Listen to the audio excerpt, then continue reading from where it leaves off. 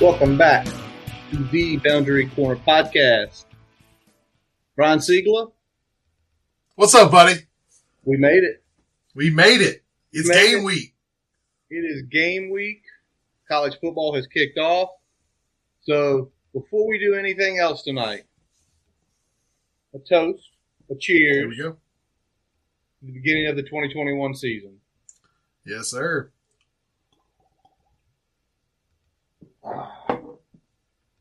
Buddy, how was your day? You've heard about my day a few times. Man, it was pretty chill. I did get to come home early. I was in the office, but they said they were like, if you want to go work from home because of this whole potential tornado business, they were like, go ahead. I was like, okay. So I got here about a little after 3 and finished up the last couple hours here. Nice, man. As you know, midday we lost power here in the West End for a little while. I don't know if it was 4. We were crossing our finger. You sent me the window. I was like, 7's a little close for comfort for a window, but it to worked. Get this thing rolling. But hey, shout out Dominion Power. Big shout out to Dominion Power. They got it on within about an hour and a half after it went off. Okay. So it was quick then. It was pretty quick. So I don't think it was anything storm related. I think it was, who knows, they've been doing work behind us with like they're putting a sidewalk in to go up to Deep Run Park. And my first thought was, even though it's rainy and crappy, were they out there working today and like someone took the auger a little too deep into the ground? Exactly.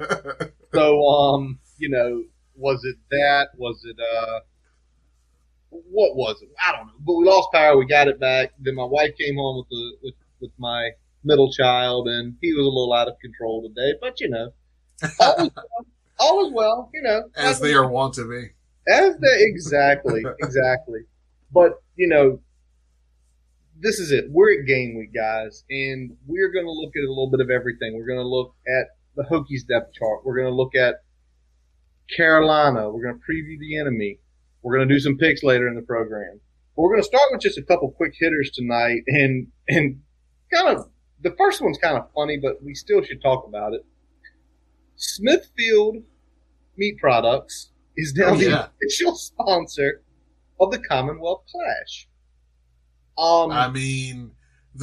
So the turkey bacon jokes write themselves, right? Yes, they do. The turkey bacon jokes write themselves. Anybody that read the SI article and all the stuff that was coming out leading up to last year. Last year it was interesting. But overall, it's bacon, it's good sausage. If you don't have Smithfield for a nooner at your 6 a.m. tailgate, you're probably not doing something right. I had some Smithfield tonight. We did breakfast for dinner. We did breakfast for dinner. I did dollar taco night, man. After the day, everything. Always a good decision. Cheapest Taco dinner. Wednesday, hump day tacos. Nothing like that. Shout out Rico's Tacos in the West End. If you don't know, go there on Wednesday nights. $1 beef or chicken tacos, hard or soft. Maybe somebody from there. Also, Rico's Mechanicsville, same deal. So. Same Wednesday? Ooh. Yeah. But it's cool to see someone. It's actually, to me, it's cool to see Smithfield, someone in state, sponsor the rivalry. There's going to be a little monetary coming into the pockets of both schools, which is always a plus. And again, it's a brand synonymous with Virginia, but it was just one of those funny things that we had to mention. Now, the other, not funny thing, but really cool thing this week, Brian, I'm sure you read it just like I did. And if you see me turning my head, folks, I have Jacksonville State UAB up here. UAB is up 17-0. The line 16.5. I was like, take the 16.5, but Jacksonville State's doing nothing offensively. Back to what I was saying. Earlier this week, ACC Network announces Eddie Royal is going to be joining the ACC Network as part of the All-ACC Network News and Information Show. And he's going to do some weekly appearances throughout the season every Thursday. He's also going to do commentary on some ACC Network games. His first will be Tech Middle Tennessee State. I mean, this is good. Go ahead. I was going to say, good. That's great for Eddie, great for Virginia Tech. And good for the ACC network. They absolutely needed to get more former players in on this thing. Yes. And getting someone from Virginia Tech in the building, in the studio, is a big deal. Getting someone from Virginia Tech's a big deal. It's a big deal for us, a big deal for the network. But also getting someone who spent 9 years in the NFL. And again, he was a phenomenal ACC performer when he was at Virginia Tech. So you're getting this guy who didn't just go 1 or 2 years in the NFL. He legitimately, between Denver and Chicago, I know I'm missing somewhere in there, he legitimately had a long NFL career. Yep. And again, it's going to be interesting to see if they let Eddie interview people. You know, people have talked about Eddie's personality, never met him personally, but like Eddie had that personality just drawn to you. So, you know, it's awesome to see a Hokie get in there, and gonna be interesting to see how he is from the booth. Chargers. Thank you, Jay Burns E4. I knew it was somebody I was missing there. All right, so let's roll on, Brian, and let's take a look at Virginia Tech. It was released midweek, the depth chart. And as we look at it here, Brian, we both pulled it up. Shout out Andy Bitter. That's who I'm pulling mine from. Let's first start with the offensive line. Just last week on the Hokie podcast hosted by John Laser, Brad Cornelison came out and said Ledicus Smith, Brock Hoffman, Caden Moore, Silas Danzy are our starters. Nothing changed in the next 5 or 6 days. Yep. How do you feel about this starting offensive line? I feel good about it, especially from the run blocking standpoint. The jury is still out on what the right side's going to do in terms of pass pro. We know Silas has been up and down through his career in that regard. Haven't seen a whole lot of Caden, but we know Caden can fucking maul people. The fact that he ended up climbing up the depth chart was a little bit of a shock, but I think is a good thing. And I think it's the potential that we saw in him, especially once we had a little bit of a vacate at that position with Hudson and Nestor moving on. True. You knew that Caden Moore was at least going to be in the conversation there, and it looks like he kind of flat out won that job. Silas was getting some run there. I know they were looking at a couple other guys, but Caden locked it down. Yeah, we know Silas got run there because Tyrell started at right tackle. And it looks like, you know, as it's been known what Vice to do, he's going to mix up the lines. He's going to mix up. I'm sure there were some weird combinations out there, probably some combinations that he had no business running. But again, just being truthful from what you hear from Vice. You're not wrong. He's trying to find his best 5. And then when you look at the depth behind them, does it interest you that, you know, do you think Tyrell Smith and Parker Clements are legitimately the backups, or is this just one of those, well, we need to put different names here? So that's the big thing for me. So let's talk about tackle first. More than likely, one of those two is probably going to be the primary swing tackle. If I had to put money on it, I'd say it's probably Ty Smith. Yeah. One tackle goes down, he's going in there regardless of whether it's Tenuta on one side or Silas on the other. Now, when we look to the interior line, that's when it gets a little bit more hazy. I think that Johnny is going to be the primary swing guy, and then you're going to look at maybe Jesse Hansen being in there as well. So you're probably looking at a 7 or 8 man rotation like we're normally used to with Virginia Tech's offensive line under Coach Vice. And I think those are kind of your 8 guys. It's going to be those starting 5 along with Jesse Hansen, Johnny Jordan, and Tyrell Smith kind of rounding that out.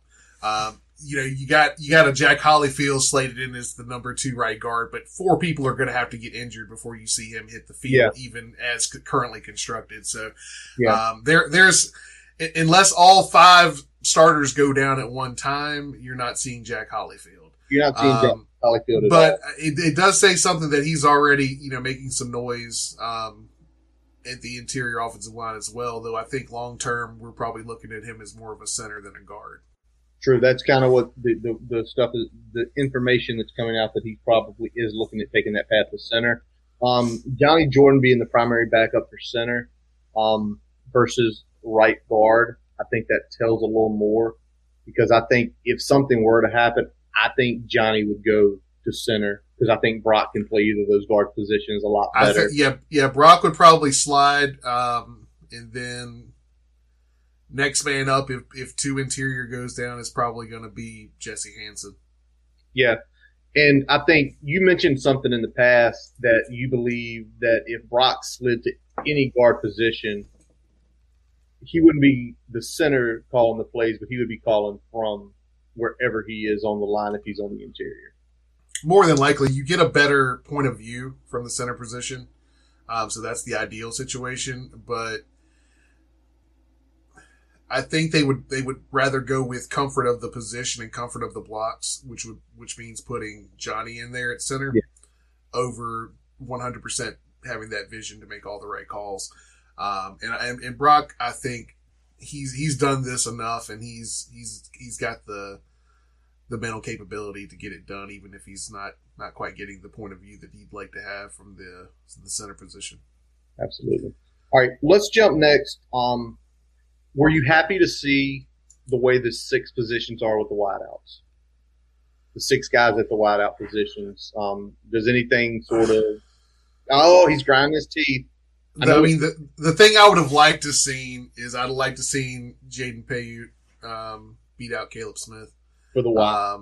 And that's no knock on Caleb Smith, but I feel like we've seen what Caleb's capable of. We haven't seen what Jaden's capable of, what his ceiling is going to be. I'd like to see him get enough run to really show what he is or is not capable of. You know what I think it is? I know there was the reports that he had a slight tweak. I think that's more of he did not get the time to win the Y slot.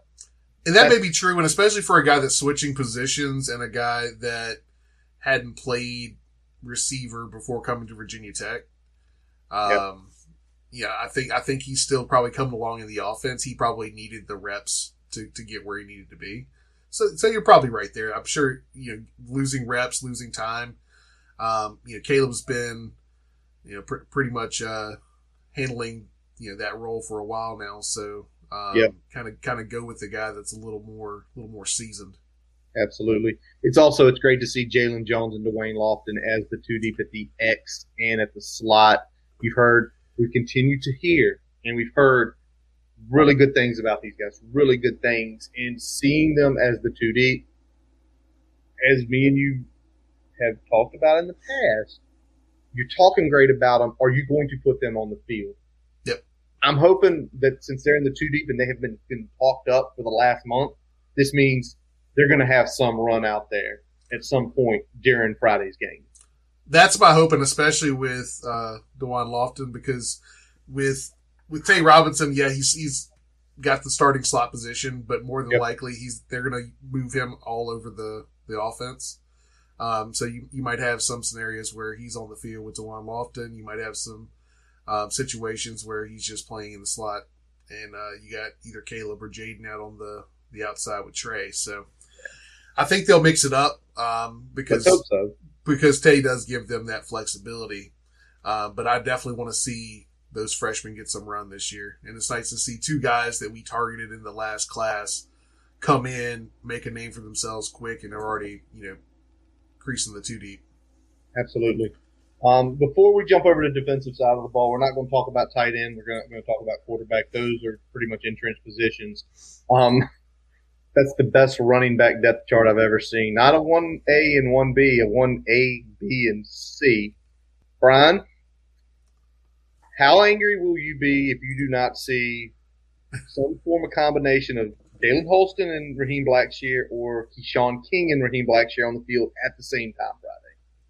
Yeah, I mean, we got to get Blackshear on the field a good amount and not just as a spellback. I think he's going to be fine as a spellback, but you can't just use him as a spellback. That was my criticism for most of 2020. That's going to be my criticism if we don't come out with plays to get him involved in the game that aren't just inside zone and outside zone.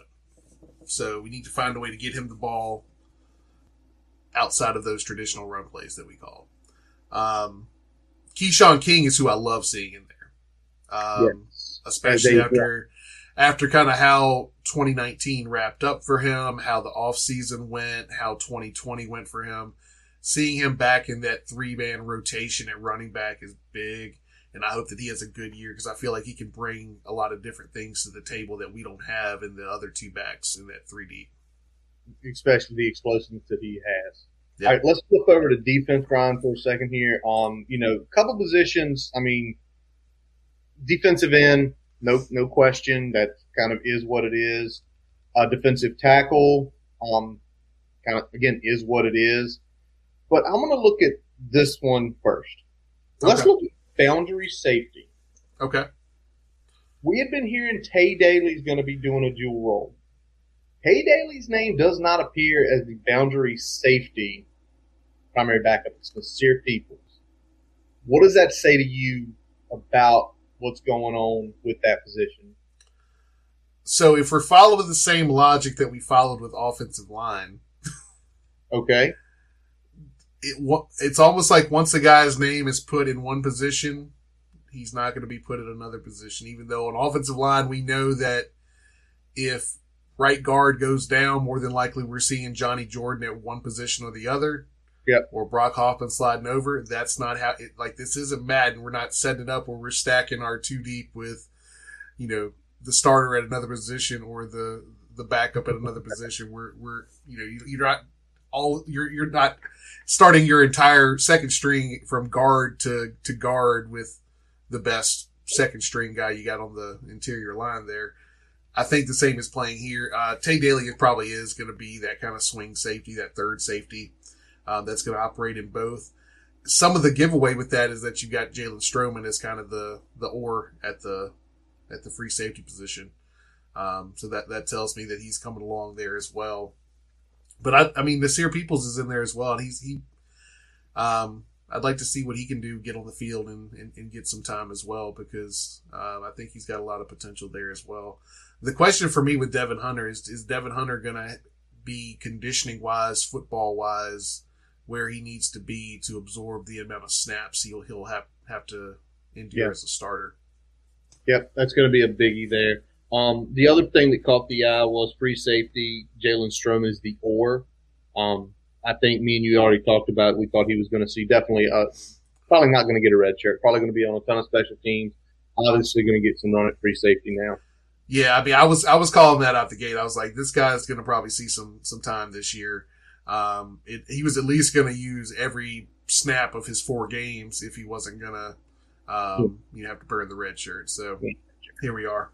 He ain't red shirt. He ain't red. I think he's too talented. I think he's already built. I think he's ready to play. He's got the body. He's ready to play. He's practiced significantly with NFL caliber players. So true. It's true. All right, let's look at next. And I'm trying to figure this because as we talked about, we're not putting our 4 best players on the offensive line. Linebacker looks completely opposite. Where we were seeing McCray from the Marshall transfer talked about as being the potential backup to backer. Lo and behold, this pops out, and it's the more seasoned, it's the more veteran, it's the unlikely backer fit in Keyshawn Artist. What is that? Well, I think I'll tell you what I think it says, and that's based on something I heard later in the week as it went along. Is that we're working McCray a little bit at defensive end. Ooh. So if we're working McCray at defensive end, then more than likely, we're going to look at Dean backing up Dax and Keyshawn backing up Tisdale. That's going to be interesting. I think the Dean thing doesn't shock me. I think as you were alluding to, the Keyshawn Artist backing up Alan Tisdale is a little more shocking. Yeah. Keyshawn's a little bit of the more bigger linebacker. You would think he would be a little better fit on the interior, but it sounds like Dean's really stepped up, and it sounds like Keyshawn, they at least trust him enough to be able to handle the athleticism required of that position to at least be that 2 deep at backer there. Absolutely. All right, let's flip back to the secondary real quick. We're not questioning Jamari Connor. Jamari Connor gets the 25. He's obviously the primary nickel back. But let's look at corner because I think coming into this, I think me, you, and probably the rest of Hokie Nation were thinking Jermaine's back, Jermaine's healthy, he's one. That's the case. We also thought Dorian Strong had one hell of a campaign last year, freshman All-American. He's definitely two. Armani Chapman, per the coaches, per the reports, has had his best camp since he's been at Tech, and he is essentially the 1B with Dorian Strong. Awesome for Armani. I think awesome for that room. That's huge. I like that. I mean, Armani's always had the ability. It was a little bit of the consistency I think that he was missing in his game and some of the early snaps he was getting. Particularly look at last year, he'd have one really good play and then he'd back it up with a play that, he wasn't quite where he needed to be or didn't make the play. So if he can get some consistency in his game, the sky's the limit because he's got all the ability. Good size, 5'11", 205. You like that size. He's big enough to jam you, but he also has the athleticism to run with you. So I'm hoping for big things for him. And I'm sure some of that, I mean, I know Dorian did well last year, but Dorian's probably still going to need another year to get the size that you'd like him to have to be kind of an every down corner. Absolutely. Anything else between either depth chart catch your eye over the last couple of days that you want to I mean, we've already talked about it a little bit, but we're a little antsy about Eli Adams being our number 2 defensive end on the left side behind Amari Barno. Not knocking him, just size wise, it's a concern. You got weight only 235. That's not the bad part. The bad part is he's coupling that with a height of 5'11", which really doesn't match the scheme that we're trying to run now. Yeah. So that's a little concerning, but it is. But I think a little bit later on in the episode, Brian, we're going to get into a few things as we talk about Carolina, about what we're going to do and things me and you discussed potentially could happen with the defensive line.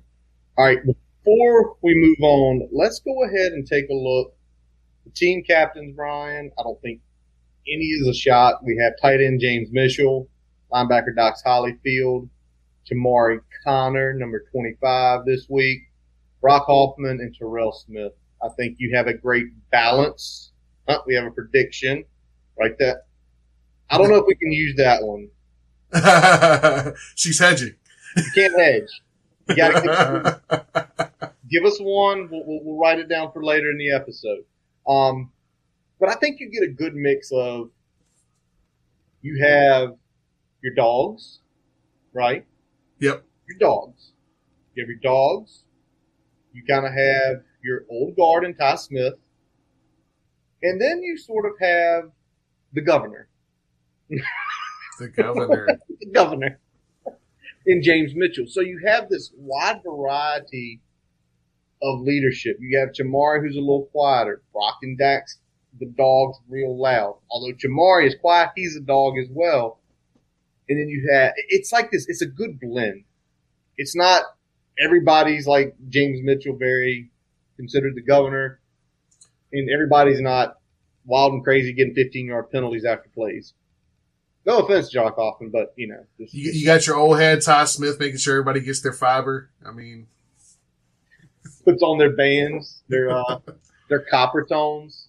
But any shots with anybody on here? No shock. I mean, that was a pretty straightforward move by the Hokies. So nothing to really comment on, but, sometimes predictable responses are good. Very nice. Brian, it's Orange Effect Week. They released the jerseys about 2 hours ago. Did they get it right? Yes. They absolutely got it right. White helmets, orange jerseys, orange pants. Let's do this. They did get it right. It looks good. It's an orange effect. We are maroon and orange. Chicago maroon, to be specific, and orange. It needs to be orange on orange effect. You don't need to have a maroon helmet on orange effect games. The white helmet is good with the obviously. What are we upsetting Tally for? Tally. He's saying that they made this move so we don't upset Tally. Yeah. No, I think Tally was definitely flying the orange flag for sure. He was definitely. But I think what it is you're seeing a more. I think there's some people internally that we're getting inside the locker room that is seeing this stuff and say, why are we wearing orange effect, white pants, orange jersey, maroon helmet? That makes no sense. So to me, they got it right. The thing is I look in my closet, I don't think I have a maroon effect t-shirt or an orange effect t-shirt or an orange Hokie shirt at all. So, make a purchase, dude. What? I don't know. It's all my life. I always bought, the maroon and orange. It's always just been like that, man. All right. So, guys, before we get into our main topic tonight of taking a look at the enemy UNC, we are going to take a quick pause for a message from our digital partners. If you haven't heard about Anchor by Spotify, it's the easiest way to make a podcast all in one place. They have tools that allow you to record and edit your podcast right from your phone or computer. When hosting on Anchor, you can distribute your podcast on listening platforms like Spotify, Apple Podcast, and more. It's everything you need to make a podcast. And best of all, Anchor is totally free. So download the Anchor app on Apple or Android or go to anchor.fm to get started. That's ANCHOR.FM. Now back to the good part. All right, big guy, let's start it off here. We're going to take a look at the UNC offense first. And before you can say anything about the UNC offense, you have to start with Sam Howell, projected first-round pick for next year, a guy who in his 2 seasons of starting, 68 touchdowns, 14 interceptions, 64% completion percentages, 1-1 record against the Hokies. Last time he stepped in lane was the epic overtime game that he did lose. Yep. And Brian, as I was going through some of the stats and data, I looked at the PFF chart. And as I started looking at the PFF chart and kind of talking with you, I started noticing a trend. If I looked at the left side throws for Sam Howell, that is his primary. He was above average, super red, which means he's making those throws. They're getting big plays. It was impressive because on the left side, it wasn't just the 0 to 10. It was the 10 to 20 and even further down the field. So excellent going to the left side. And then you kind of go over the middle of the field, the 5 to 12 yard range. Really, really good. Really good. Get beyond 12 yards, though, he starts becoming average to below average on those fields in the middle of the field between the hashes. Caught my eye. Obviously, me and you had a conversation about it. But before we get to all of it, there's that last piece. I look to the right side. And, buddy, that thing was a lot of white, so average, and a lot of blue, below average. So I'm going to give you this. What is this telling us about Sam Howell? Is it saying – what do you think it's saying? Because one side of the field, he's killing it. Then you go to the middle, he does okay past a certain yardage. And then on the right side, good Lord, it's ice cold. Well, if you looked at the tape, the way they aligned Dyami Brown last year, he was primarily on the left-hand side of the offensive formation. So when they were striking downfield, they were doing so more effectively where Dyami Brown was lining up. Okay. So that's one piece of it. And he was the primary deep threat. So that's why you're seeing plays further down the field have more effect on that side. So that's the big thing with that. The question that we're going to be talking about is, Sam Howell. I mean, even if he repeats what he did last year, that's going to be a damn good campaign for that team, right? Yeah. So I don't necessarily think that there's areas of concern for him. But we'll see if having a little bit more of a balanced receiving core may end up either negatively or positively impacting kind of where those throws were going compared to last year and what the effectiveness of those throws are. All right. So you mentioned the left side and the deep. What about the middle? Why was it 5 to 12? It looks like he was killing, but it didn't get much further than that. Is that something to do with possibly Daz? Yeah, Daz was primarily working from the slot, working underneath. They weren't running a bunch of seams or posts from the slot with him. It was a lot of corners, ends, digs, essentially man beaters. Okay. They were running a lot of routes like that. We saw some problems that created for Chamari Connor in last year's game before he got the kick out there. So we'll see if they're able to do that with another guy we're talking about here in a little bit, replace some of that production. But yeah, that's why Howell is so effective, though, is because when he identifies and has a good relationship with a target, he can hit them effectively down the field. But underneath, he kind of peppers everybody, even though a guy like Daz Newsome was doing some special things in getting open and getting some of those releases that gave him a big window to get the ball in there. All right. So we effectively get to see on Friday night the importance of Daz, the importance of Dayami in that chart. And even more so that it was announced earlier this week that the most experienced returning starter for UNC, Bo Corrales, is out. Yep. He is out for this game. And that's going to be a big thing in terms of kind of those third downs, and in the red zone, because Bo Corrales isn't necessarily breaking away big time down the field, but he is the stick mover. He's the guy getting those hard yards, outside the hashes there, running those slants, having a big body to be able to, get position against smaller corners, some of those safeties. So not having him in there definitely takes some of that size mismatch out of, this wide receiver core. Oh yeah. We probably won't have as much, in terms of physicality, mismatch anymore there.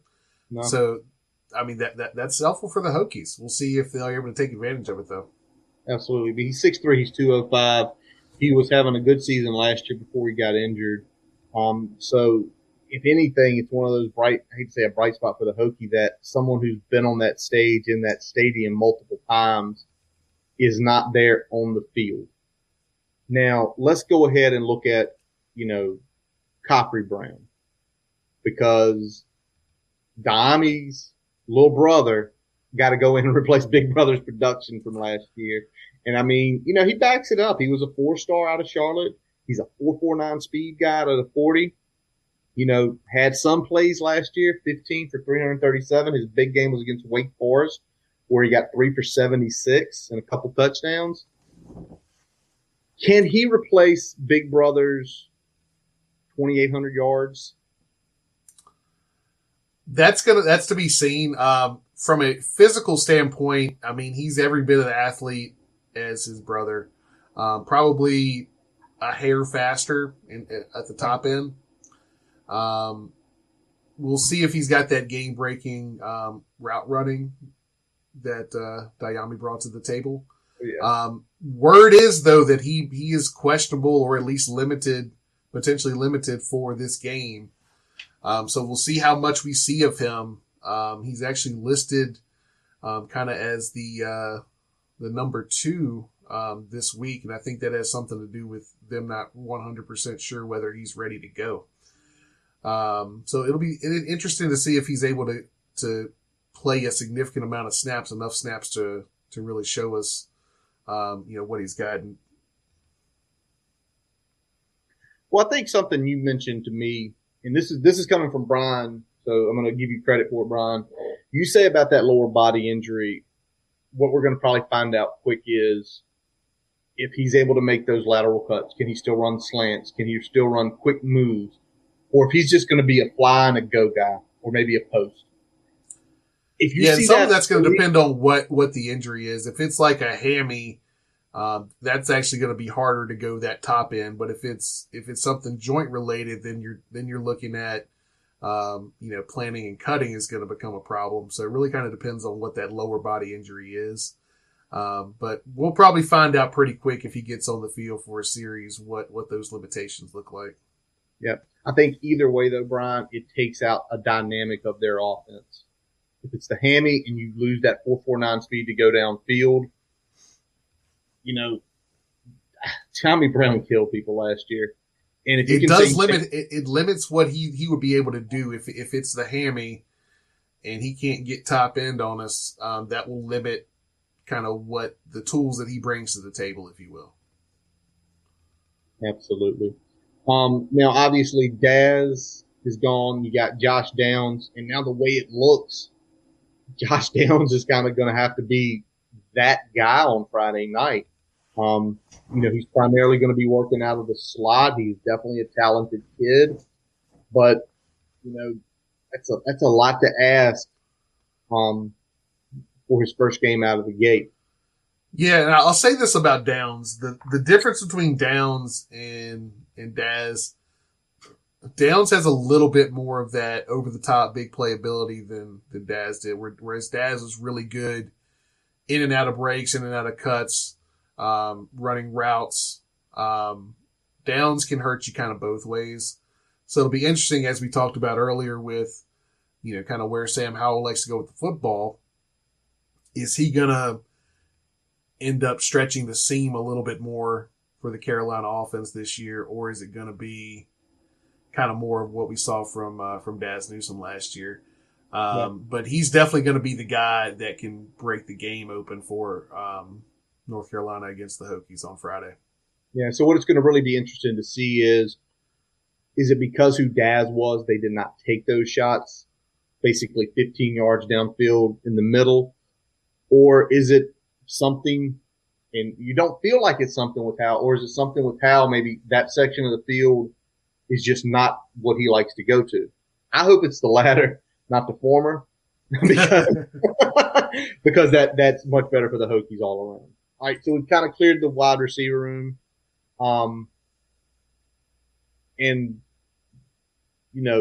They ran over a depleted Virginia Tech team last season. You're right, TOOSM.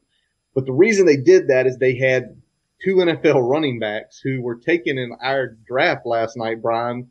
Carter in the 7th round, I believe. I believe our buddy Mike took him. That backfield is going to be a cluster, though. It's going to be hard to see who's the clear lead there. It's true, but he's got the potential, and you see him and Williams both in the league now. Oh, yeah. But they bring in Ty Chandler, Tennessee transfer, to replace him. 3rd in Tennessee all-purpose yards, Brian.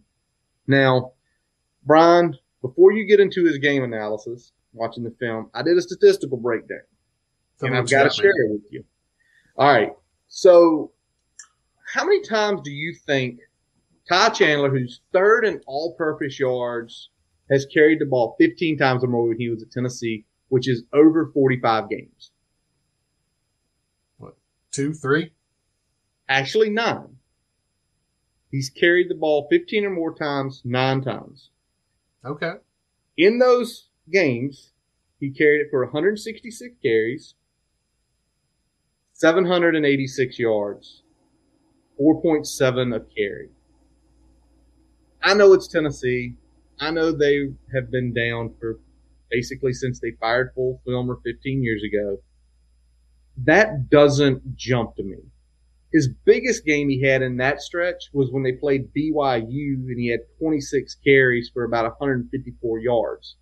His biggest game in general was against UTEP, where he had 12 for 181. One was on an 81-yard touchdown run. I know he's got talent, but it seems to me when he would get that 15-yard threshold, it would not be the 5 to 5.5 yards per carry you're looking for out of a workhorse back. What did you see on the tape? Yeah, I mean, some of that's the fact that he was a true rotational player with Gray in the backfield last year primarily. They were pretty much alternating series. So some of that can be, is he more of a rhythm back? In stats say maybe not. If he's getting the more carries he's getting and we're not necessarily seeing a big jump up in production. Is he going to be a guy that's stepping into Williams and Carter's role, or is he going to fill primarily just Williams' role? Because what I see is that he's a good runner. Running style probably is a little bit more like Carter. Good vision. He likes to cut it back. Pretty decent patience, but he doesn't have that kind of game-breaking talent in the running game against quality competition. You mentioned UTEP, but I mean, that's UTEP. You're supposed to do that against UTEP. If show me you breaking a 50-yarder against SEC schools, and I'll say, okay, let's have a conversation. But I didn't see a ton of big plays from him. I saw some good vision and some solid yards, a couple negative plays. He's really fluid in the pass game, though. Catches the ball well, gets upfield, makes guys miss in space. And I'll talk a little bit more about his blocking here. So when he's chipping, when he's helping, when it's designed, he does a good job. When he's got to pick up blitzes, all bets are off. Oh, really? Yes. Because we blitzed about one every 3 plays last year with J-Ham's defense. So, I mean, I saw him whiff a couple times. I saw him get the wrong read a couple times. So, I mean, there's definitely potential there to get him confused if he's blocking for Sam Howell.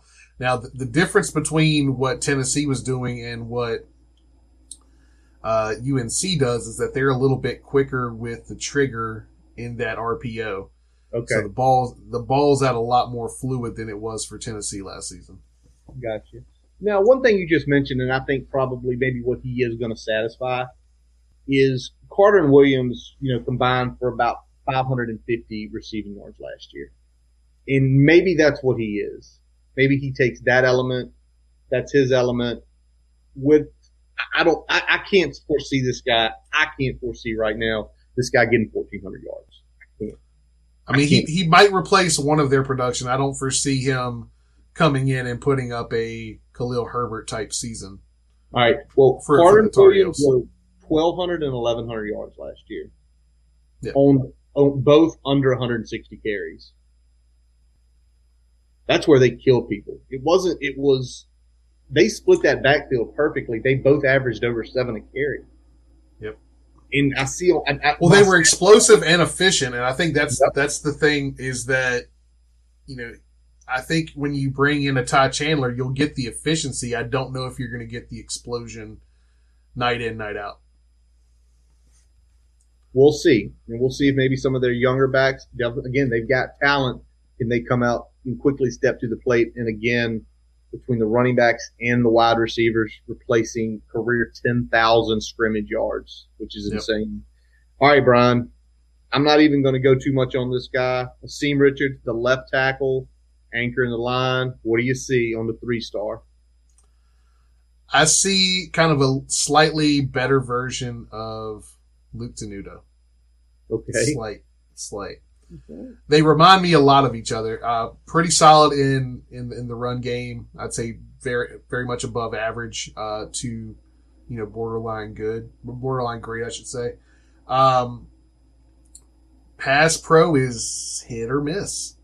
And a lot of it depends on how well Richards gets a set and that first punch. When he does well, he gets those first 2 steps in there. He locks you down. He does a good job of staying in front of the man once he stopped that initial burst.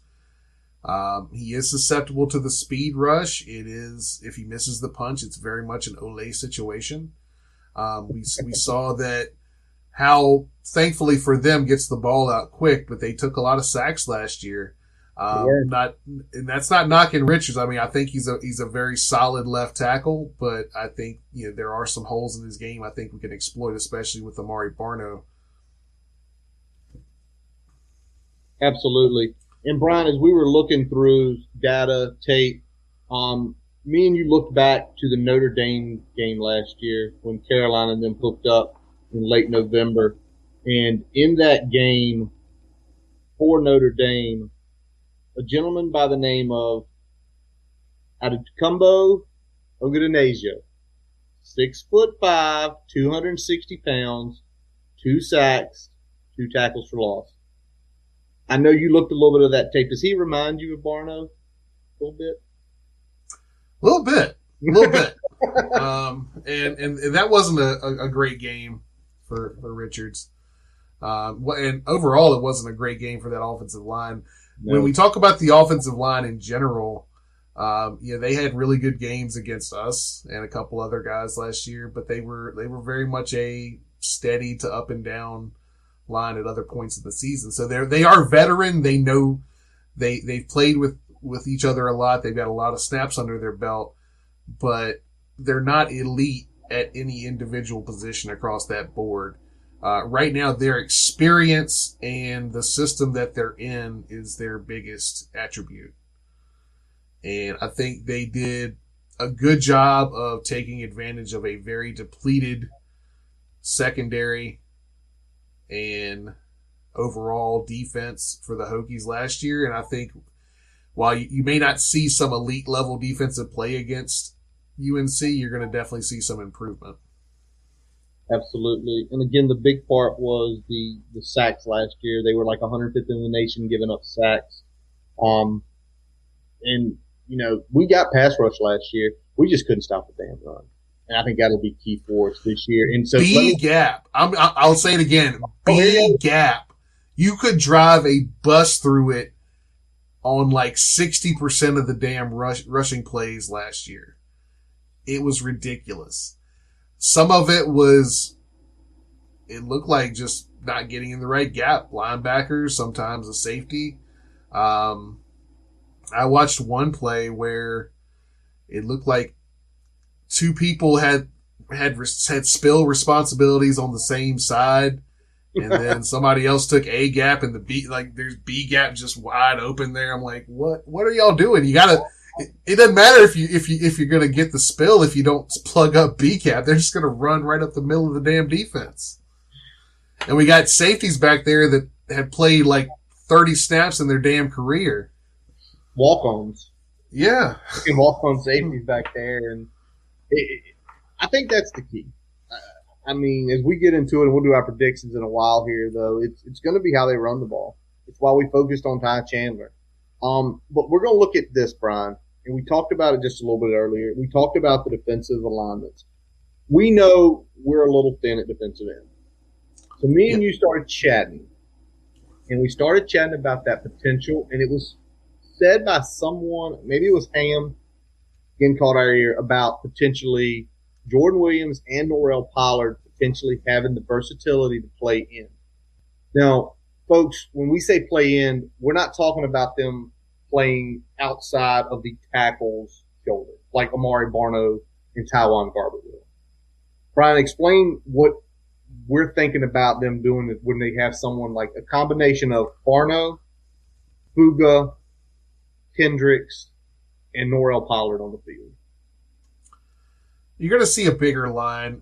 You're probably going to see that go towards the strength of the formation in most cases. If they're going to go heavy, you're going to have that D tackle that's slide out. They'll be towards the tight end. They're probably going to be heads up on the tackle. Probably given two gap responsibilities in this case. If we end up going that way, just because of their size and the need there. But what we're looking at is that gives a little bit more flexibility in D tackle. The question becomes, for that to work and for how Bill Tierlink likes to substitute lines on the D line, you're going to have a Max Philpott play significant snaps for you, because now one of your second line D tackles is getting, potentially a lot of snaps out there at DN. So a guy like Max Philpott's probably going to have to play a significant amount of snaps in order to accommodate that. All right. So there's that defensive lineman thing we were talking about, guys, about potentially one of the defensive tackles who have that capability. It's the 5 technique, Brian, right? Yeah. 5 technique. Playing the 5 technique. For folks who are, if you want to get an idea of what this looks like, and this is what I'm going to revert you to, go look at the San Francisco 49ers defense of the last few years under Robert Saleh, the New York Jets' current defense. If you really want to get the most unequivocally great version of it, go look back at the Legion of Boom when they were running cover 3 and cover 3 buzz with Cam. They essentially had a big defensive end. It was more of a defensive tackle right over one of the tackle positions. And then they'd have someone at like the 8 or 9 technique wide. And the goal of it is, that's where the pass rush is coming from. We have a quick interior guy that can get up through your guards. But our goal is you're not going to run the ball. We're going to stop you from running the ball. And if you do, we know where you're going to attempt to run the ball. And we're going to have athletic linebackers get into those gaps. So go back, look at those tapes. That's our thought process. Now, Brian, we've already discussed the receivers. And me and you went into the coverages. When I gave you this data, you screamed something at me, and I'm going to let you scream it again. Brian, last year, 60% of the time, Virginia Tech played a cover 3, a cover 4, a quarter. What do you think we're doing against Carolina? We're going cover 6, quarters to the left as much as possible. And why are we doing this? Because we're trying to take away where Sam Howell likes to go deep with the football. And if you take away where Sam Howell likes to go deep with the football, you're not going to get railroaded. He might beat you by 1,000 cuts. But when you have to make 1,000 cuts, you can eventually miss. You can eventually make a mistake. Well, look at the scores, the majority of the scores last year. It was big plays in the running game, big shots to Diami Brown. Yep. That was like, 28 or 35 of their points? Let me get the old score up here. Let me effort it real quick because I had it up there a few minutes ago. This is efforting in real time. They were 8-4 last year.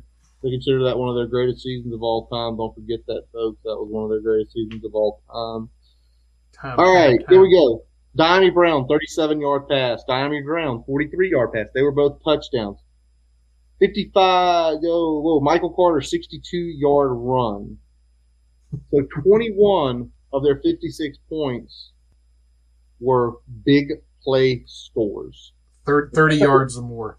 That's not even counting the numerous times they broke midfield on us with 20-plus yard runs.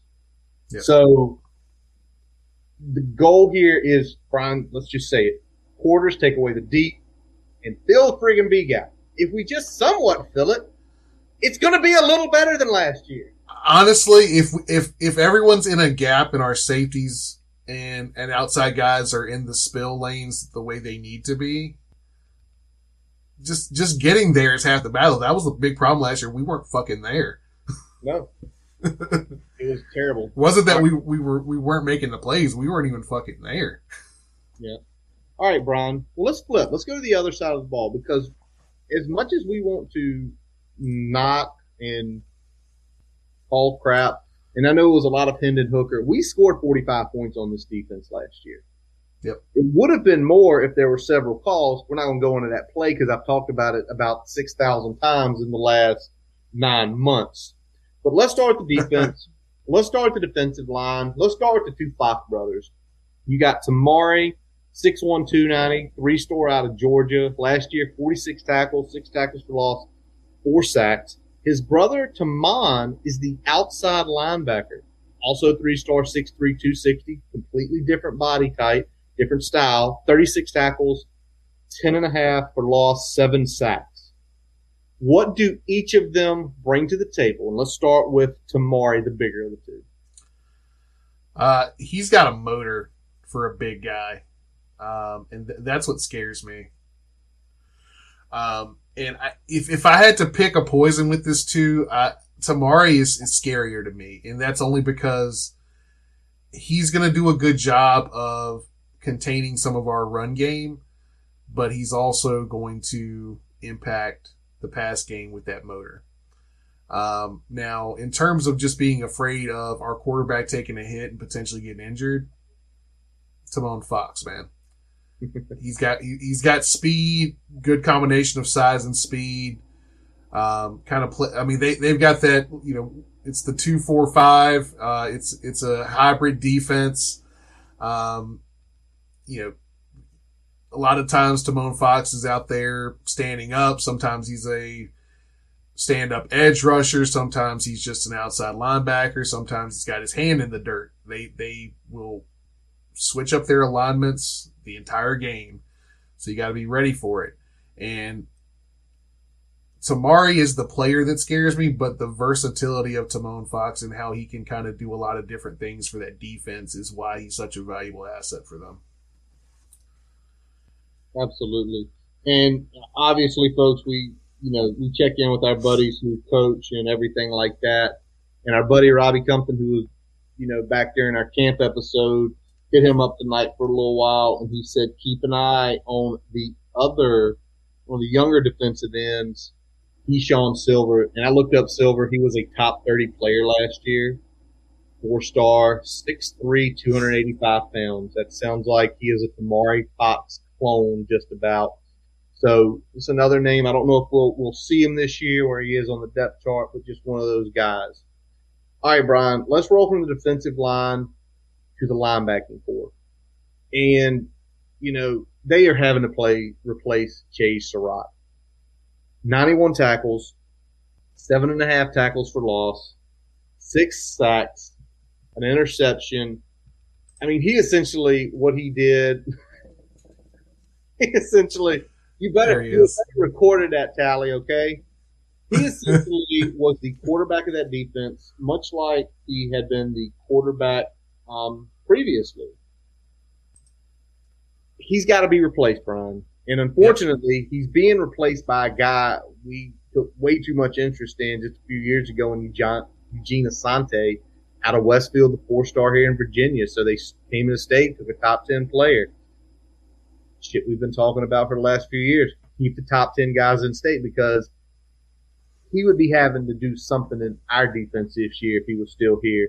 But, Brian, he had 5 games last year playing 24 tackles. The amount of production he has to replace is insane. So what does he have to do to become – I mean, I'm not saying replace Chase, right? I don't think you replace that. But become efficient enough to where it doesn't hurt their defense. So he's also replacing production, but also the quarterback of the defense, which is ironic because he was previously a quarterback himself. And so that's going to be the bigger thing for Eugene Asante is being able to replace that because, they did get up some run yardage last year, but he was kind of Chaz Surratt was acting as the kind of the cleaner, right? He's the guy that, based on alignments and kind of the hybrid things they do, he was able to clean up the messes where those, 8 or 10 yard gains didn't turn into 40 or 50 yard gains. He's making all those tackles just beyond the line of scrimmage, but he was also versatile enough, to get in the backfield and cause some havoc there as well. Asante is a very gifted athlete and a good tackler. I don't think he's going to have a huge problem stepping into that role. The question's going to be is that does he have enough experience between what he had last year and spring and now fall camp to kind of step into that quarterback role of the defense because that's going to be just as important as those physical abilities. Yeah, and that's going to be maybe that's probably going to be less. That's probably not left. That's probably where we're going to see it. Is because with Surratt, you said something to me that caught my ear this week when we were talking about Chaz Surratt. With Chaz Surratt, everybody was going to be exactly where they needed to be, and he was going to clean up. Yep. Being the cleaner. You just said it a few minutes ago, being the cleaner. The thing is, if the guys aren't in the right place, it's a hell of a lot tougher for the cleaner to go in there and clean it up if 3 guys are out of line versus nobody out of line. And it's very true. I think that's the big piece. Now, I think where it does benefit is he did get to see Surratt do it last year in a way. But, let me ask this. How good's he going to have to be? Because I think the way me and you feel about it, is Tay Robinson, James Mitchell are going to be coming over that middle and attacking the weakness of the safeties and then the inexperience of one of the linebackers. Yeah, and I'll talk about this a little more when we get to the cornerbacks here in a little bit, but it's going to be very important because I feel like the game plan we're going to come in with is run the football, work the slot, work the seam, work the digs. We're going to put pressure on the middle part of that defense because we're going to try to get more guys in the box, and we're going to try to get a little bit more cushion on the outside so we can start working some of our receivers without as much pressure on them because they are going to be physical as hell at the line of scrimmage at the cornerback position. And the guy you're talking about is going to be physical as hell is Storm Duck, 6'1", 205, guy that in 2019 really came into the spotlight. Only played a few games last year. Got injured, but he's back this year. And then obviously, if you're a Hokie fan, it is someone that needs absolutely no introduction to you, the 5-star 20 grams out of the 7'5", who essentially got out of high school quick, got to Carolina quick, played last year. Yep. What do you think for those two guys, Brian? Well, looking at their depth chart, Grimes locked up the number one cornerback position, which is impressive for a guy that, as of this point, at the earliest, he should have been on campus in January. Mm-hmm. Ended up being on campus last year in the fall, got a full year out of it in terms of playing on the field, and now he's really stepped into a role there where he is the alpha dog in that secondary. But there's a couple other guys that I think in terms of physicality are probably a little more physical than he is. And that's, you already mentioned Storm Duck, but also Kyler McMichael.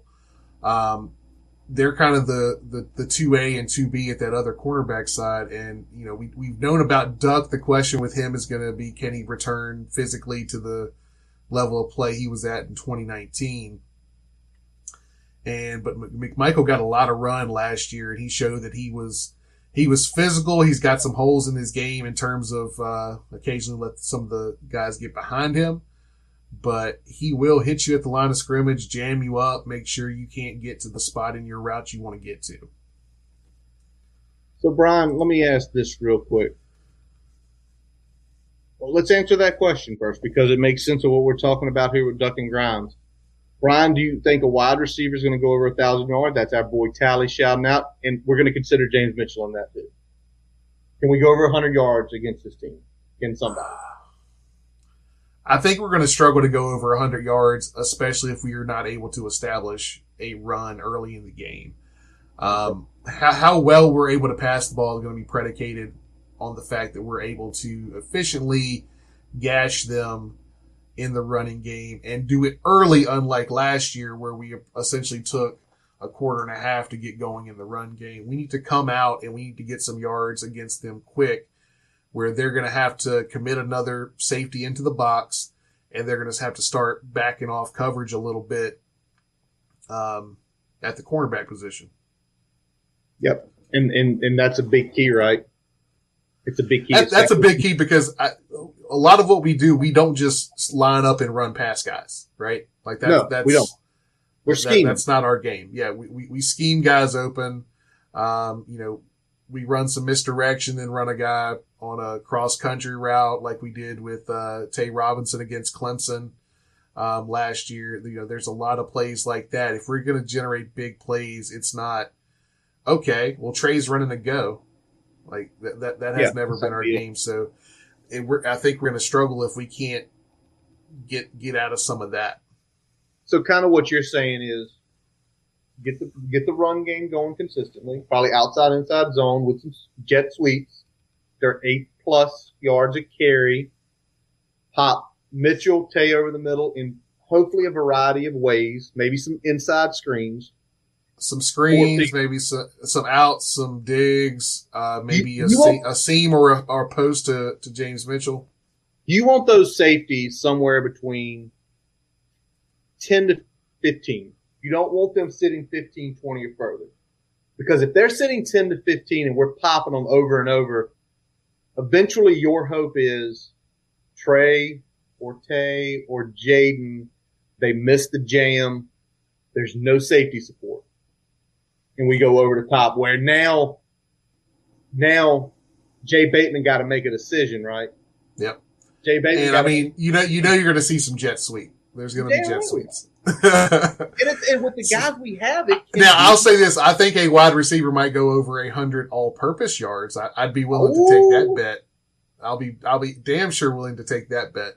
But saying over 100 is going to depend on how well we come out the gate, running the ball and working the underneath game inside the numbers. So, we're kind of laying out here what things that we need to do, folks, and we're hoping you guys are seeing it. And some of you have already went ahead, clicked the mic at boundarycornerbt.com, and gave us your predictions for this game. Some thoughts from the Terror Dome.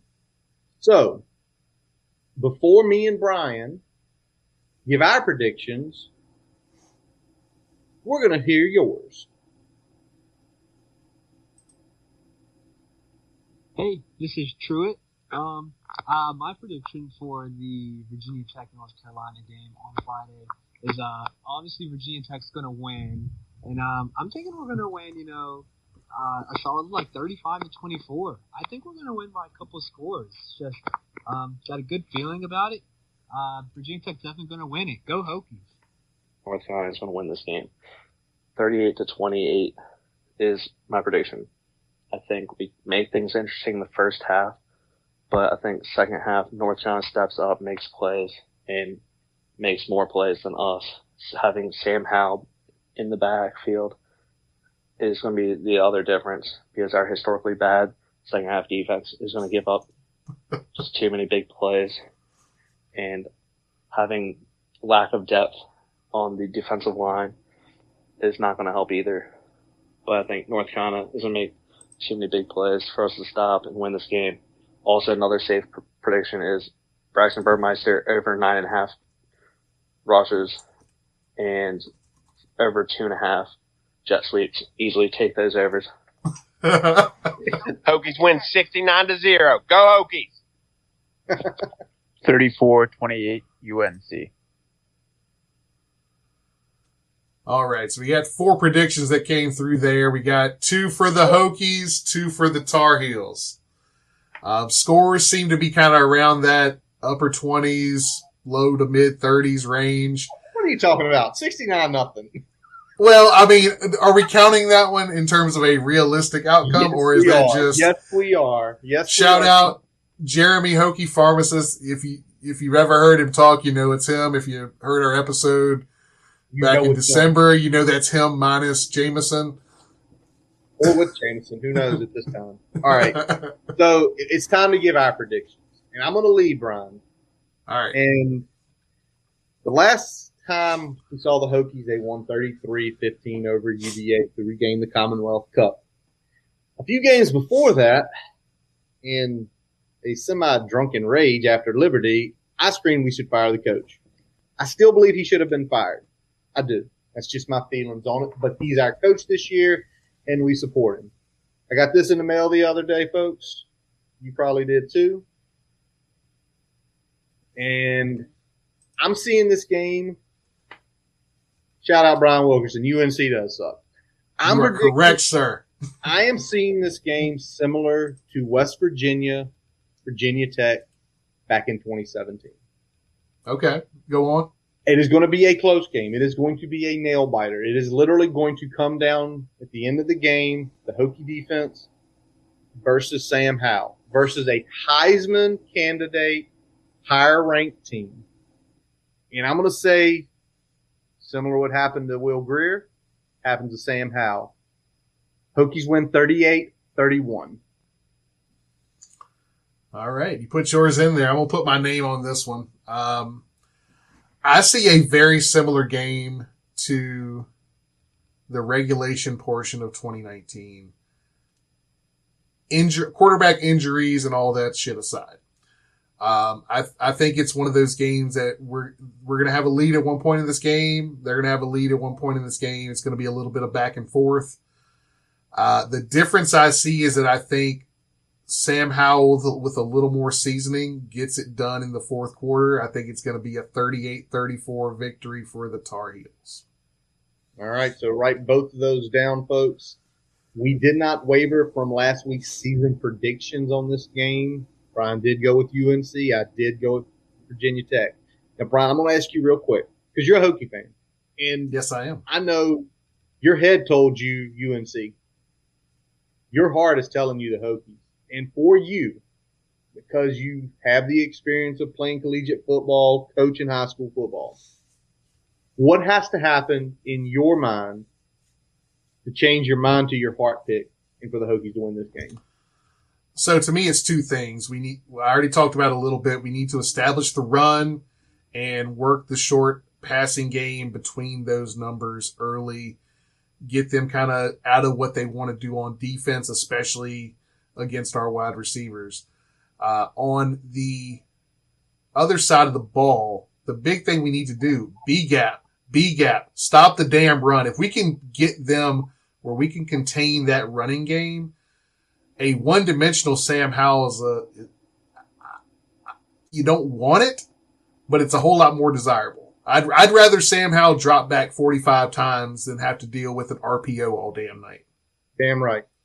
You're damn right. If that run game is stopped if we stop that run game 75% from the 100% it was last year, I think that's a W, along with some better offensive play calling at certain times.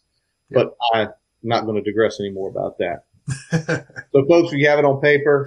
Brian's giving you his head pick. He gives you his heart pick, what he thinks has to happen. I give you my pick, 38-31.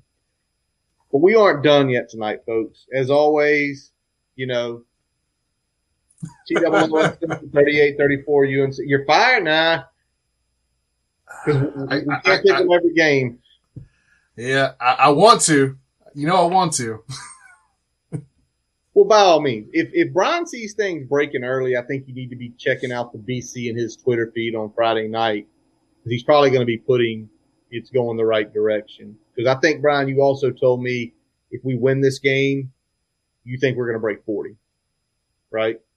I think we're probably going to have to break 40. I think Sam Howell, even with an improved Hokie defense this year, I think he's going to be hitting somewhere in the mid-30s. I think they're just going to be that efficient, even with some of the rust from breaking in new players and having a couple guys out and losing all that production. I think they're still going to be a potent offense. The question is going to be is, are they putting up those points while trailing us? And that's in our favor. Gotcha. If they're playing catch up, that's in our favor. All right. Well, folks, let's jump off the Hokies and let's look at the full collegiate landscape. We're going to be picking 10 games here. And man, just looking tomorrow night, it starts. Man Cave will be in full effect tomorrow night. Ohio State plays Minnesota, USF, NC State, Boise, UCF. I mean, it is a fully loaded Thursday night with some good games. Certain guy up at Minnesota is, some people say he should come here next. I don't know how that works, but we'll see. We're not going to pick that game just because Minnesota's not ranked. But we are going to pick some ACC games. And Brian, let's start with NC State. Minus 18.5 against South Florida with an over-under of 59. I'm going to jump on this one first, Brian. I'm actually going to take USF. I'm going to give me the 18.5 points. Okay. I don't think USF is going to get probably to 20 points. I don't foresee that. But I don't see NC State getting much more than 30.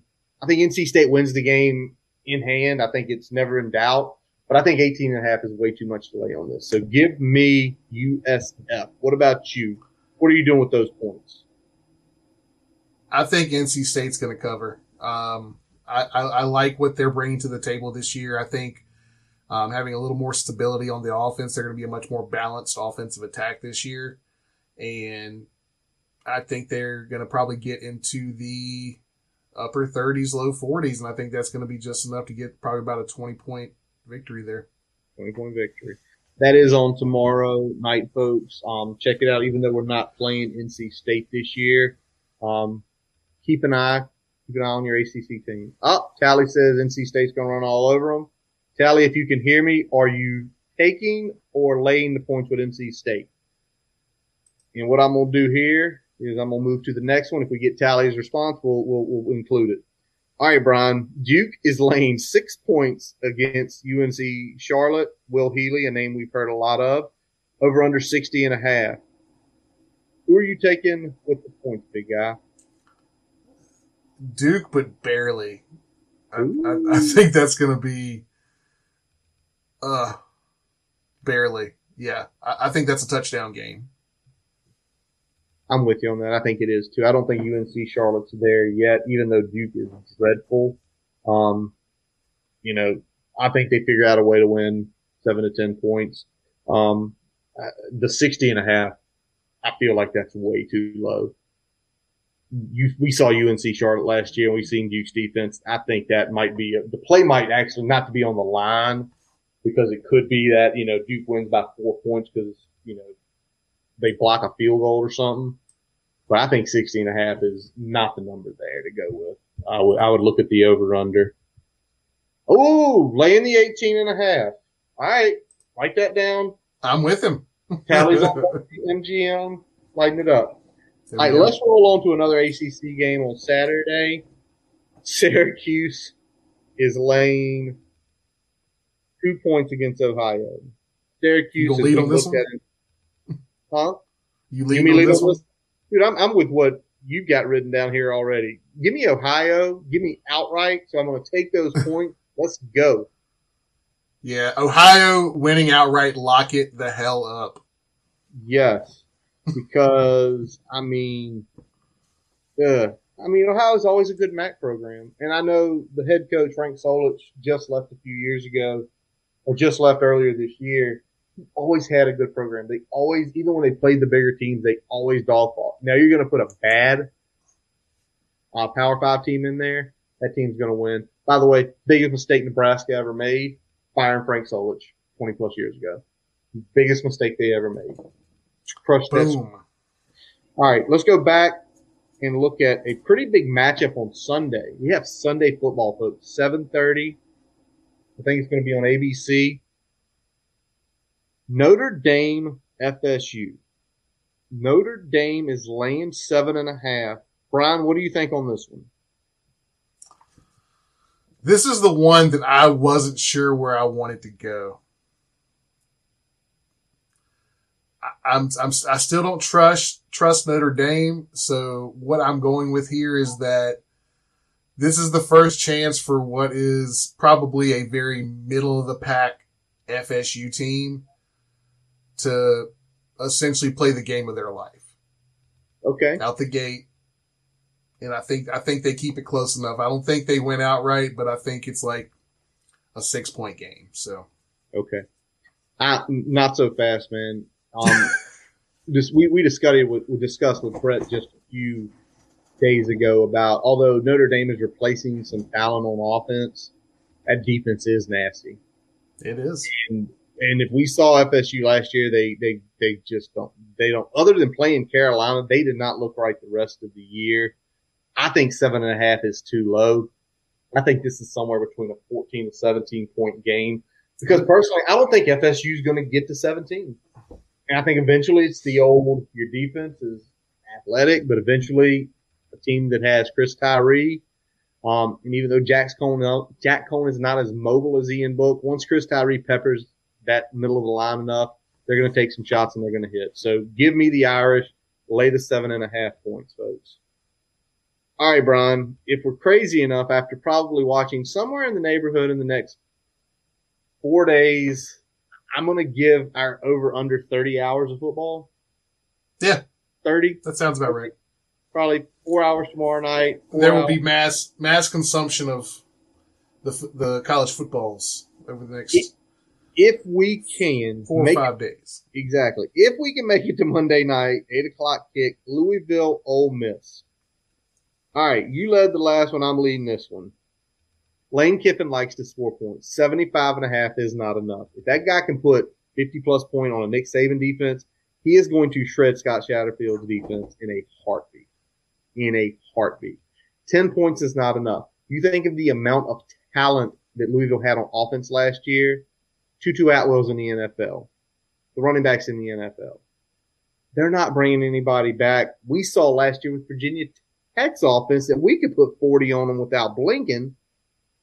Load it up, take the over. I think this game's going to be somewhere like 56-30. And that sounds right. Ole Miss easily covers it. Yeah, give me Ole Miss with both barrels, man. Lane Kiffin's going to run it up. That's what Lane does. Unless he doesn't, he gets fired on tarmacs. All right. Ouch. All right, let's jump over to the Big Ten for a second because they've got a couple big matchups this week, and the biggest one is the Wisconsin-Penn State game in Madison at Camp Randall. Let's jump around a little bit. Over-under's 50. Wisconsin is laying 5.5, Ryan. What do you think on this one? This is another one I struggled with when I was looking at the line, but I think Whiskey's going to get a touchdown victory here. I'm a little unshaky. I'm a little shaky with what Wisconsin's bringing to the table this year, but I think they've got enough playing at home to pull out a 7-point victory over Penn State. All right. I do think Wisconsin's going to win this game, but I think 5.5 is too much. I think this is truly more like a pick'em. I think this is literally going to be a field goal game. I think Wisconsin does win because of the home field advantage. So give me Penn State. I am going to take the points there.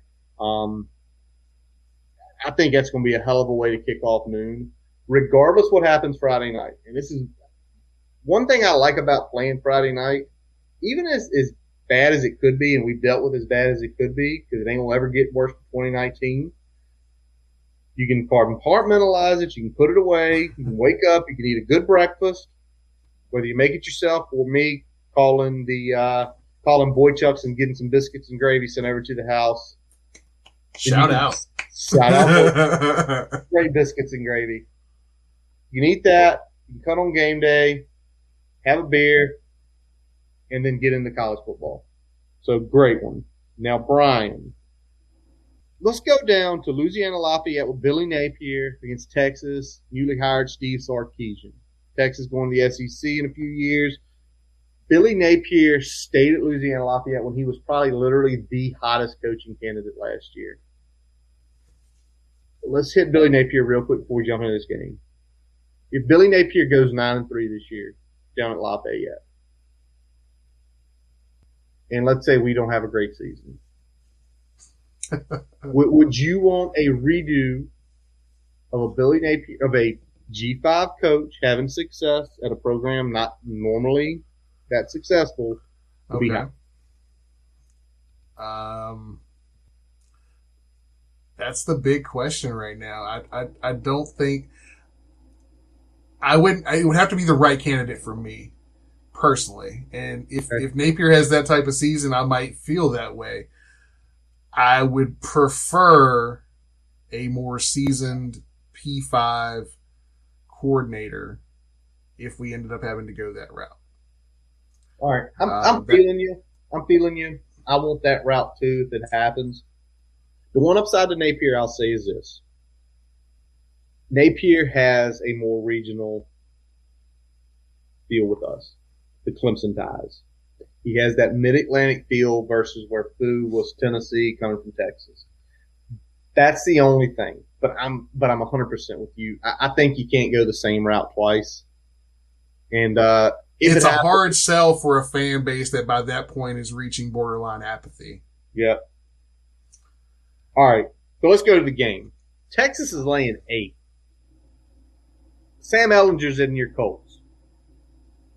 So this quarterback's gone. Sark's in with the new system. I can't see them winning this game by more than like 5. I think this is going to be an absolute dogfight because we see how Napier's team plays. I know Sark is a offensive mind. Yep. But Sark's stop as a head coach have been less than impressive. I think it's a dogfight. I think it's going to be probably one of the funnest games of the day. Texas probably wins this game, but ULL keeps it super close. I tell you what you're going to see a lot of. You're going to see a lot of really good drives followed by a handful of 3-and-outs. because there's going to be some growing pains with that new offense. There's also going to be a fairly, I'd say, at least athletically talented Texas defense. Lafayette's probably going to have some of those drives where they just can't get anything going, but there's going to be more where they're able to move the ball. And I think Texas might squeak this one out, but I got Lafayette in terms of the spread. All right, so we're agreeing on this one too, folks. It's, again, this is what usually happens. I mean, it is. When you have a good G5 team, they get to say we're going against the world, we're going against Big Bad Texas, and you've got Texas learning something new with Sark. I think it's going to be I think it's going to be one of the most entertaining games of the day. All right, let's go back to the Big Ten. Another big matchup there, 17 versus 18. Indiana coming off probably its best season since 1993. Go back. We beat them that year in the Independence Bowl versus Iowa. Kurt Brent, steady Eddie, never out of the top 25. Iowa is laying 3.5. Brian, you lead this one, buddy. I think Indiana pulls this one outright. I know it's pretty much a pick 'em, just outside of that normal range. I just like the energy that their coach brings to the table. I like the returning pieces that they have on their offense. So I think they get it done. All right. I'm going to say nothing so fast on this one. If Penix wasn't coming off an injury, I might lean. But having to go to Kinnick is a stadium that somehow always, anytime they play a good opponent, somehow Iowa always comes out on top. You're getting the points. I'm going to lay the points. I think it's a touchdown game. I think literally it's going to be right on like the number. Like, it's a 46 over under. It's a 46 over under. So you're looking at something like a 21, somewhere. I will lay 3.5 with Iowa to win by like 7. 21-28 or somewhere in that range. The over under feels a little low for me. I think they'll both be in kind of the upper 20s in the score, but if that was like 51, I think I'd be like, okay, that's where I would question it. But 46, I would definitely hammer the over there. Well, I mean, I would say that, Brian, but then I go look at Iowa's totals for last year, and it was like 24, 21. They blew out Minnesota by 35, 26, 35, 28. There's nothing there that like pops you that says like they're going to hit 50 easy. So I think you're right. If it's 50, you might would jump on it, but this number, like, nah, don't do that. All right, man. Let's get to the two biggest games of the weekend other than the Hokies. Let's go to Atlanta, man. And it's the U against Alabama. And Alabama is laying, this is an asinine number to me, especially with all they lost. Alabama's laying 19.5. Yeah, this one's crazy. I mean, I got this one just being a close one. I've got this like a 1-score, maybe a 10-point game. So I'm definitely taking Miami here. I think Derek King with another year in that offense, if he's good to go health-wise and can play that whole game, they're going to be there right till the end. I'm with you. I think 19.5 is way too much late. And even if Derek King isn't 100% yet, I think Lashley can keep it off-balanced enough to get to probably the mid-20s against Alabama. Yeah. But I think it's more of Manny Diaz. Manny Diaz is a damn good defensive coordinator. He's a damn good defensive coach. You got Bryce Young as essentially a redshirt freshman starting. Bryce Young was a 5-star. He was an all-caliber type guy. and we don't know who he's throwing to because Devonta Smith is gone. Najee Harris, he ain't handing the ball off to them. Yep. You know, they got guys. Are they going to be gelled enough? Is there going to be some growing pains with that? Like especially on the offensive side of the ball. Defense, they're probably going to be able to step in and be as stout as usual. But 19.5 is too much. I think what you say is they're right there to the end. I think Alabama finds scoring. I think it's somewhere like 38-30. I think it's going to be a really entertaining game in the afternoon because I think Miami's defense will keep them in it long enough. I just don't think they'll close the door. Yeah. I was thinking like somewhere like 42-33, 42-35 was kind of where I was heading. Somewhere between 8 and 10. Let me ask this. Are you seeing this as more of a back and forth or are you seeing this more like an Oklahoma Alabama bowl game where Bama jumped out quick like 17, but with Kyler Murray, essentially you get the dollar store version of a Kyler Murray and De'Aaron King where they're going to start finding pieces. I think it's going to be the other way around. I think some of the growing pains, I think Miami's going to jump out on them being the more experienced team with so much returning talent. And then Bama's going to claw their way back in it as they kind of settle in and then take the lead, probably, just before the turn into the fourth quarter. And then it's kind of a arm's length run to the buzzer there. Got it. Yeah. All right. Well, let's go to the last one, the big game Saturday night in Charlotte. Uga versus Clemson. Clemson's laying 3. This is an over-under of 51. Clemson obviously lost Trevor Lawrence. Uga has lost quite a few guys in their camp. Brian, I'm going to lead this one off, man, and I'm going to tell you what. I don't think JT Daniels is going to know what hits him with the way that Clemson defense is. I think it's going to be a good game, but I think Clemson's going to win by 10 points because I don't think Georgia's going to get to 20. Okay. So, Clemson, I'll lay the 3. I've got the Bulldogs squeaking one out. All right. Squeaking it out. You're taking 3 and they're winning. Yep. All right. All right, so write that one down. I think the veteran quarterback gets it done, and that's really the difference maker for me. All righty. Well, Brian, other than we got a 5-star punter today, is there any other news? Nothing big that I can see right now, buddy. I think we're good to roll on. All right. Well, folks, that is going to wrap up this episode of the Boundary Corner podcast. I'm Curtis Wilson. I'm Brian Siegler. Visit our website at boundarycornerbt.com to listen to all of our episodes. While you're there, do not forget to follow us on Twitter, Facebook, and subscribe on YouTube. Also, for your podcast listening, Spotify, Amazon, Apple. And if you're looking to join the Hokie Club and help to achieve the Reach for Excellence, please visit our boundarycornerbt.com/giving to get started. As always, we let our buddy Jason Long play us out. After the game on Friday night, if you're over in Roanoke, check him out at the Grandin Farmers Market in Roanoke from 8 a.m. to 12 p.m. Check him out on Spotify and Apple Music. And as always, let's go! Hokies!